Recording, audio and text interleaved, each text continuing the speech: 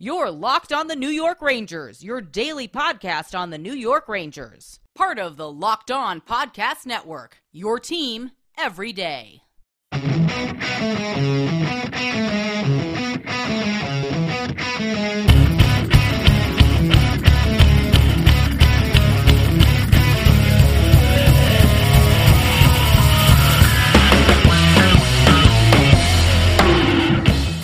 Welcome back, Blue Shirts fans, to episode number 534 of the Locked On New York Rangers podcast. I'm your host, John Chick. Just want to thank you guys for making Locked On New York Rangers your first listen every day. We are free and available on all platforms. That song you are hearing right now is, of course, Leave the Lights On from our good friends in Pacifier. You can check those guys out anywhere you get your music. And today we're going to turn this episode into basically an impromptu mailbag session. A couple of you guys reached out with some questions, both on Twitter and through email, and I figure we might as well go ahead and just answer a bunch of your guys' questions here on this fine Friday afternoon here, finally getting some warm weather here in the Northeast. And yeah, good time, as good a time as any, to get to some of your questions here and just kind of talk about a variety of subjects. We're also going to end today's episode by talking a little bit about what's happening in the Olympic Games with hockey, obviously, not so much the other events. But, yeah, you know, the Olympics, they only come around every 4 years. I realize it would be better if the NHL was participating. Circumstances dictated that they could not participate.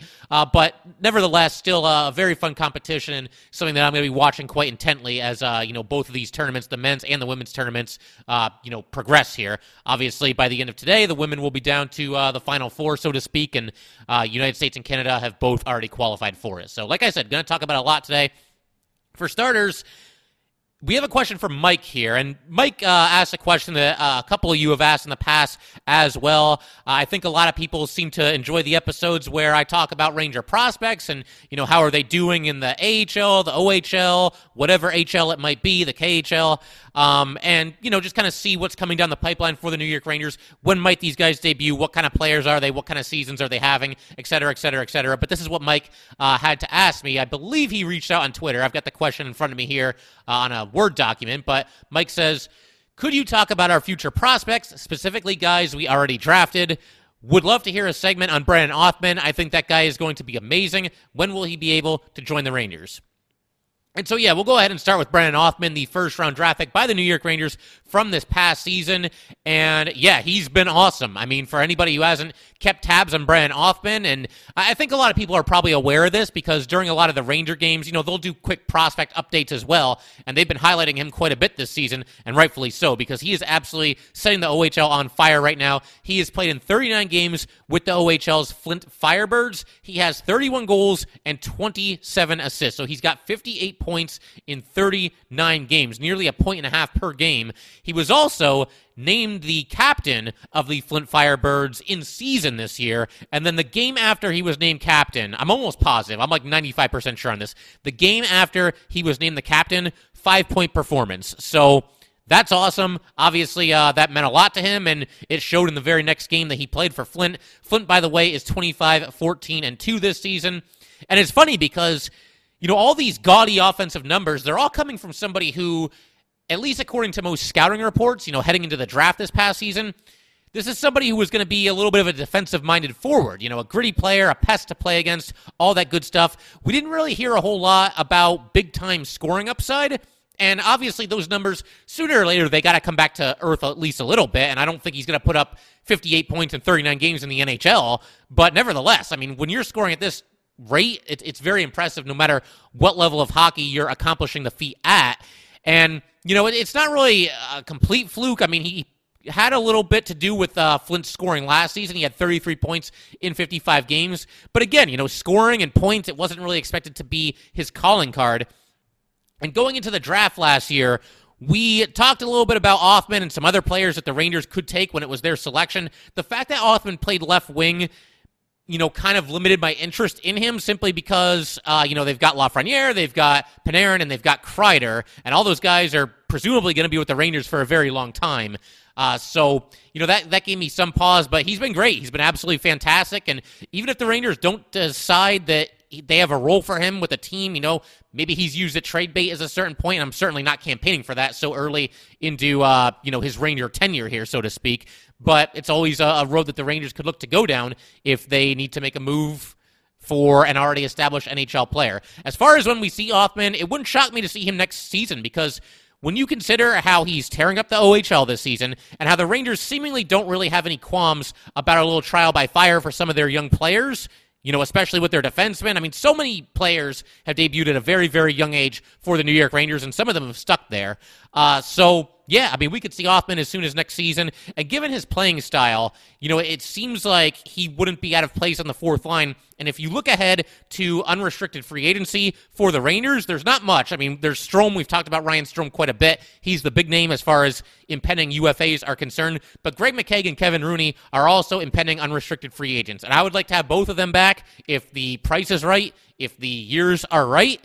I really like Kevin Rooney especially. I mean, he's one of my favorite players on the team. But it's entirely possible that both those guys move on in unrestricted free agency. There could be teams out there looking to pay either of those guys a little bit more than the Rangers are willing to pay, or willing to add on an extra season to their deal, whatever it might be. So if they're both out of the picture, that kind of opens up a door for somebody like a Brandon Othmann to maybe come up and slot into the fourth line next season. We'll see. I mean, that's a lot of what-ifs and a lot of hypotheticals, but obviously it's at least possible that could happen. Moving right along here, as far as other Ranger prospects, we've got Dylan Garand. This is somebody who's been turning some heads recently. He's a goalie, and he was a fourth-round pick by the Rangers back in 2020. He's been on Team Canada in each of the last two World Juniors tournaments. Now, obviously, the tournament barely got off the ground this year. Didn't last very long. I think it lasted like 2.5 days. But Garand played in one of Canada's games this year. He also played in one of Canada's games last year when they were the silver medal winners. But he's playing for the Kamloops Blazers of the WHL right now. He has played in 31 games. He's got a record of 24-7, a goals against average of 2 right on the dot, a .924 save percentage, and 2 shutouts. So he's looking good. And, as we've discussed on here, we talked about how, Othmann, there might be an opening for him if Rooney and or McKegg are no longer on the team next season. We don't really know what the future of Ranger backup goalie is going to look like. I think one way or another, this very well could be Georgiev's last season with the New York Rangers. And Keith Kincaid's an impending unrestricted free agent. He's played well whenever he's had a chance for the Rangers over these past 2 seasons, but I would imagine Kincaid is somebody who wants to go somewhere where he thinks he's going to stick on the NHL roster, and that seems to be doable, again, given how he's played when called upon over these past couple of seasons. So your guess is as good as mine as far as who the Ranger backup goalie is going to be this season. It might be a little bit of a stretch to think that it's going to be Dylan Garand. He is just 19 years old after all, but you know what? I mean, he's former fourth-round pick by the New York Rangers. It seems like he's played very well ever since being drafted, and he's put up good numbers even before the Rangers drafted him. So, it would not surprise me at all somewhere down the road to see him, carve out a decent role for himself on the Rangers, maybe even be the backup goalie for a few seasons, whatever it might be, behind Igor Shesterkin there. As far as next season, again, he's only 19 years old, so it seems a little bit premature, but I suppose crazier things have happened. And Dylan Garand, again, playing very, very well for the Kamloops Blazers, both this season and last season. Last season, he had a 15-3 record, 3 shutouts, 215 goals against average, 921 save percentage. So he obviously did quite well for them back then as well. And we'll continue talking about a couple more prospects in just a second, and then I'll get to a couple of your other questions as well. But first, just want to let everybody know that today's episode of Locked On New York Rangers is brought to you by Built Bar. I'm sticking to my resolution to eat right, thanks to Built Bar. It almost feels like it's not really a resolution because I actually enjoy eating them. Have you tried the Puffs? If you haven't, you're missing out on one of Built Bar's best tasting bars. Puffs are infused with marshmallow. They're not just a protein bar, they're a treat, and they're covered in 100% real chocolate. In fact, all Built Bars are covered in 100% real chocolate. 100% real chocolate. Low calorie, high protein. Replace your candy bars with these. They are better. A typical candy bar can be anywhere from 200 to 300 calories, but most Built Bars contain 130 calories, 4 grams of sugar, 4 net carbs, and 17 grams of protein. Compare that to a candy bar, which usually has around 240 calories, 30 grams of sugar, and dozens of net carbs. At Built Bar, they are all about taste. They make it taste delicious first, then figure out how to make it healthy. And I don't know how they do it, but they pull it off every single time. Go to Built.com, use promo code LOCKED15, and get 15% off your order. Use promo code LOCKED15 for 15% off at Built.com. All right, thanks once again to everybody for making Locked On New York Rangers your first listen every day. We are free and available on all platforms. Also, make sure to check out Olympic Hockey Daily, presented by Locked On NHL, a bonus podcast covering all the action in Beijing. You can find it on the Locked On NHL podcast feed. It is free and available wherever you get your podcasts. And we're going to keep it moving right along here. We'll talk about a couple other prospects, and then we'll jump into some other questions as well. First of all, Ryder Korczak. This is somebody you got to keep your eye on as well. He was a third-round pick by the Rangers in this past year's draft. Known as a very good puck handler, an elusive player, strong on the power play. He's got a nasty wrist shot. He is in his third season with the Moose Jaw Warriors of the WHL. He has scored 17 goals and has 38 assists, so he's got a total of 55 points in 46 games.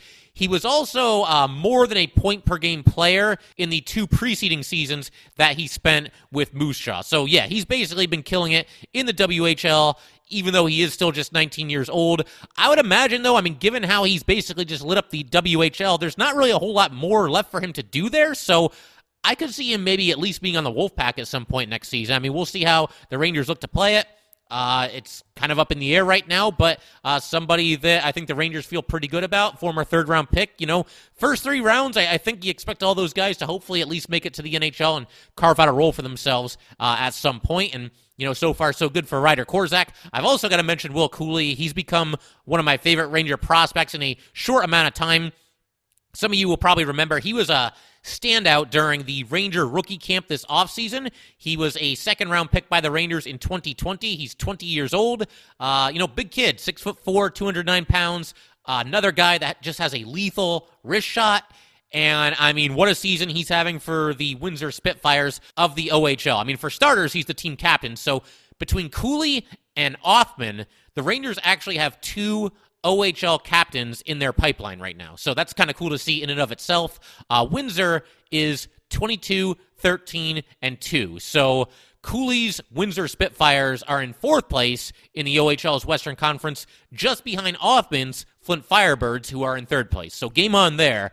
But beyond all that stuff, what a season he's having. 34 games, he's got 26 goals and 18 assists. So, again, just lighting up the score sheet every single night. 44 points in 34 games. He also made Canada's World Juniors team this season, played in both of those games before the tournament was canceled, and he had 2 assists in those 2 games. He also spent some time with the Hartford Wolfpack last season, skated in 18 games, had 2 goals and 3 assists during that time. Cuylle is going to play in the NHL. I feel pretty confident saying that he's eventually going to make it. Seems like he's just doing all the right things. And like I said, was a standout, seemed to really impress the Rangers during the rookie camp this season. Something that really helps him is that it would seem like he has the type of skill set where he's one of those guys that wouldn't really be out of place on any given line. He's got top 6 offensive potential, but he's also got that grit that's usually a trademark of specifically the 4th line, but the bottom 6 as a whole. So he's got that working in his favor as well, and we'll see how it shakes out. I think Cuylle, decent chance that he could at least make his Ranger debut at some point next season, despite being very young, still just 20 years old.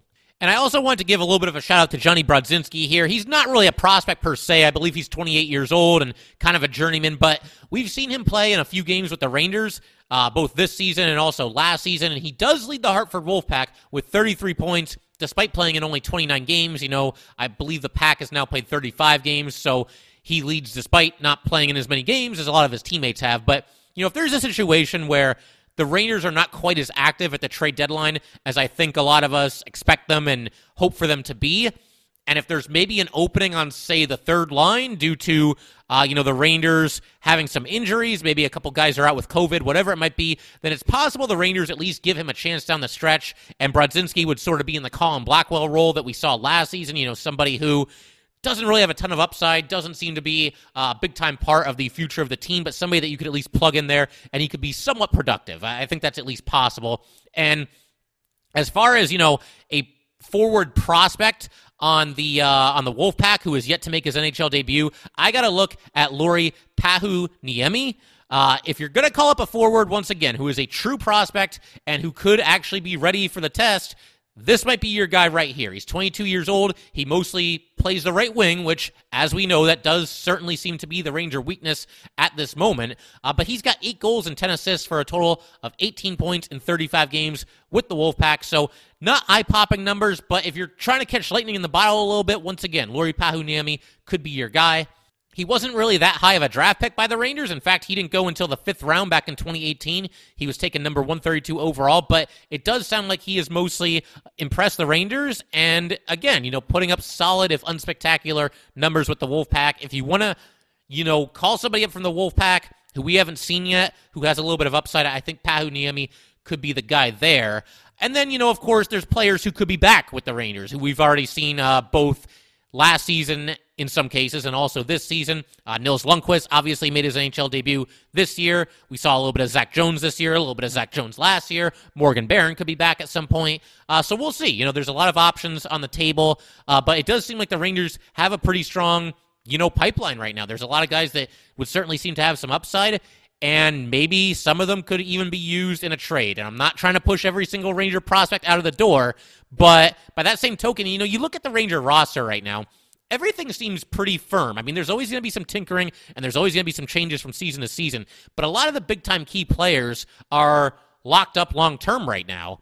And on top of that, as I mentioned earlier, there's only 3 impending unrestricted free agents for this team. So, yeah, it might be kind of tough for a lot of these guys to crack the Ranger roster. It's not for a lack of talent or ability or anything like that, but there's only so many spots to go around. You only dress 20 players, and a lot of those spots are certainly spoken for. So we'll look how they look to play it, but yeah, this was great. I always like doing episodes like this, getting you guys caught up and getting myself caught up, quite frankly, on some of the Ranger prospects, the kind of seasons they're having, and if and when they could eventually make their debut for the New York Rangers. And we're going to continue taking some of your guys' questions in just a second here. We're also going to talk briefly about what's going on with the Olympics.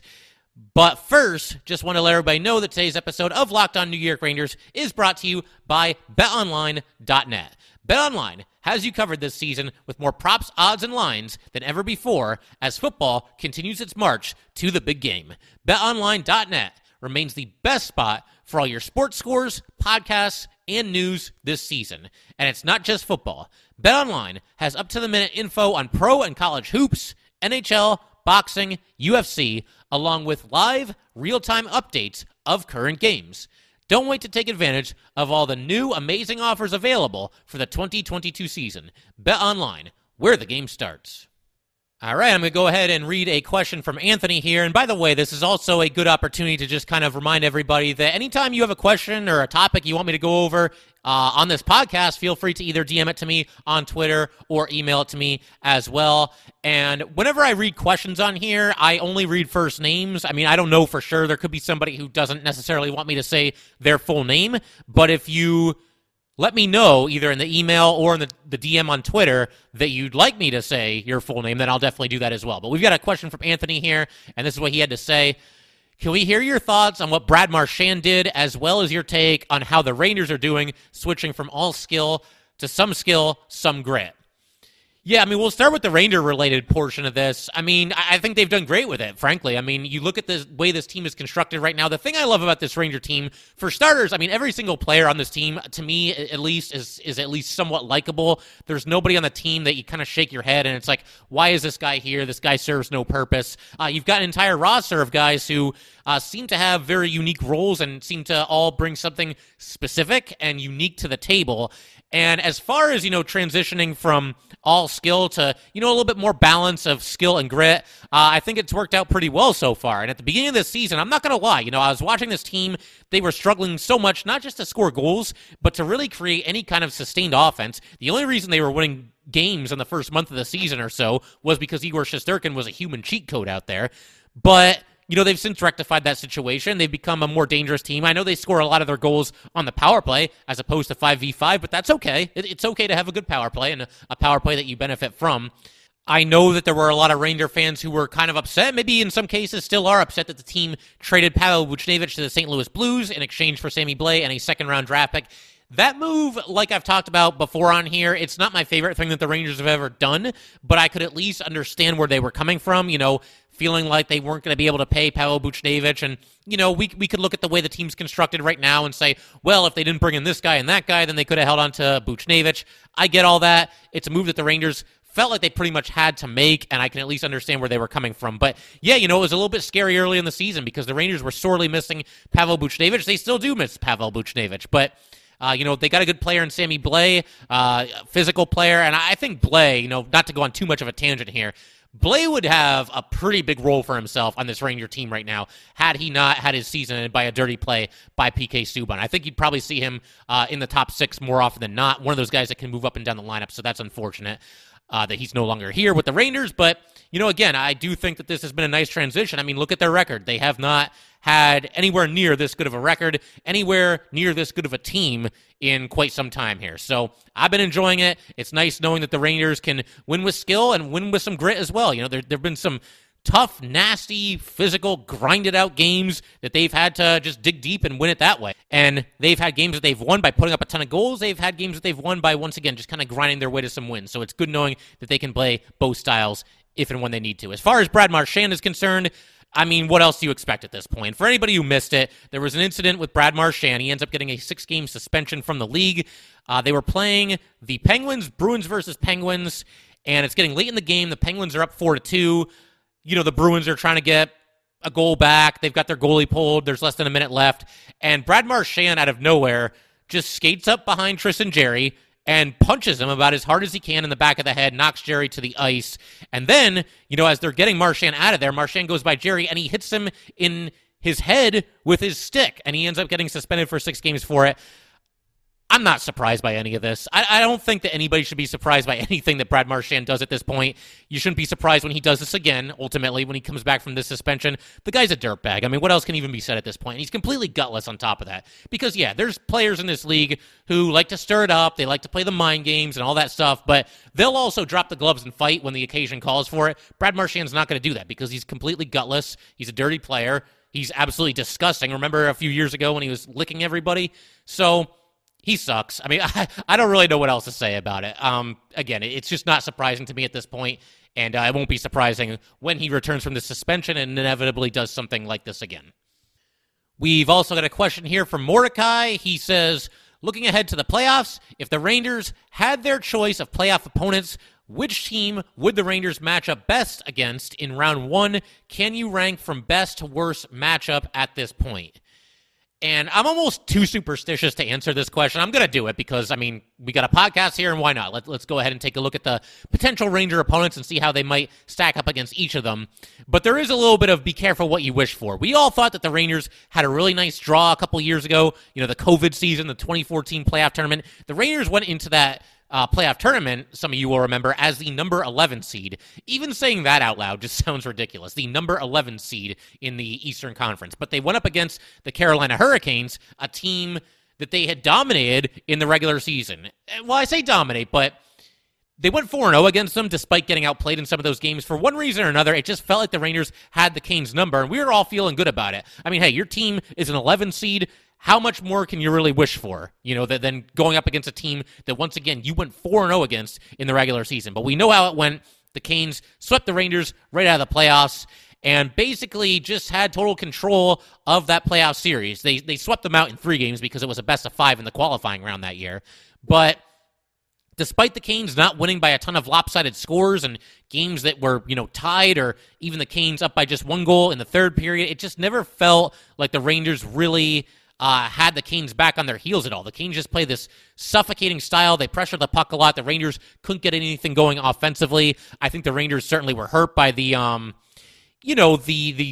break between the end of the regular season and the start of the playoffs that season, especially having a young and inexperienced team.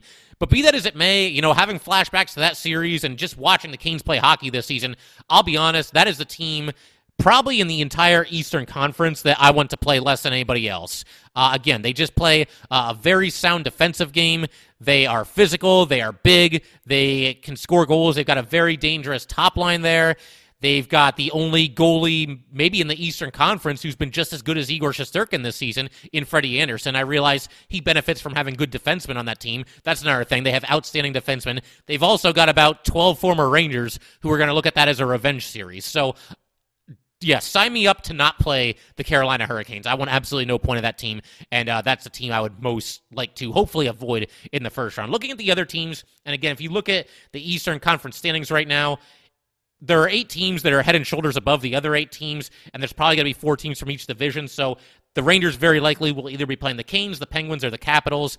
I would say that I would most like to play the Washington Capitals because I've seen so many epic playoff series between the Rangers and Capitals over the years. I know you guys have too. Just for the entertainment standpoint, I think that would be a ton of fun, and I think the Rangers could handle them. I think that the Capitals felt like the Rangers were a team that they could push around in recent seasons. We know everything that happened with Tom Wilson, and I think that has the potential to just be a gritty, nasty playoff series. And as we talked about a little bit earlier on this episode, I think the Rangers now have, the personnel that they could hang in a series with a team like the Washington Capitals, even if the series, like I said, gets chippy, gets nasty, gets, vicious at times. I think they could play that game and throw it right back in the Capitals' faces.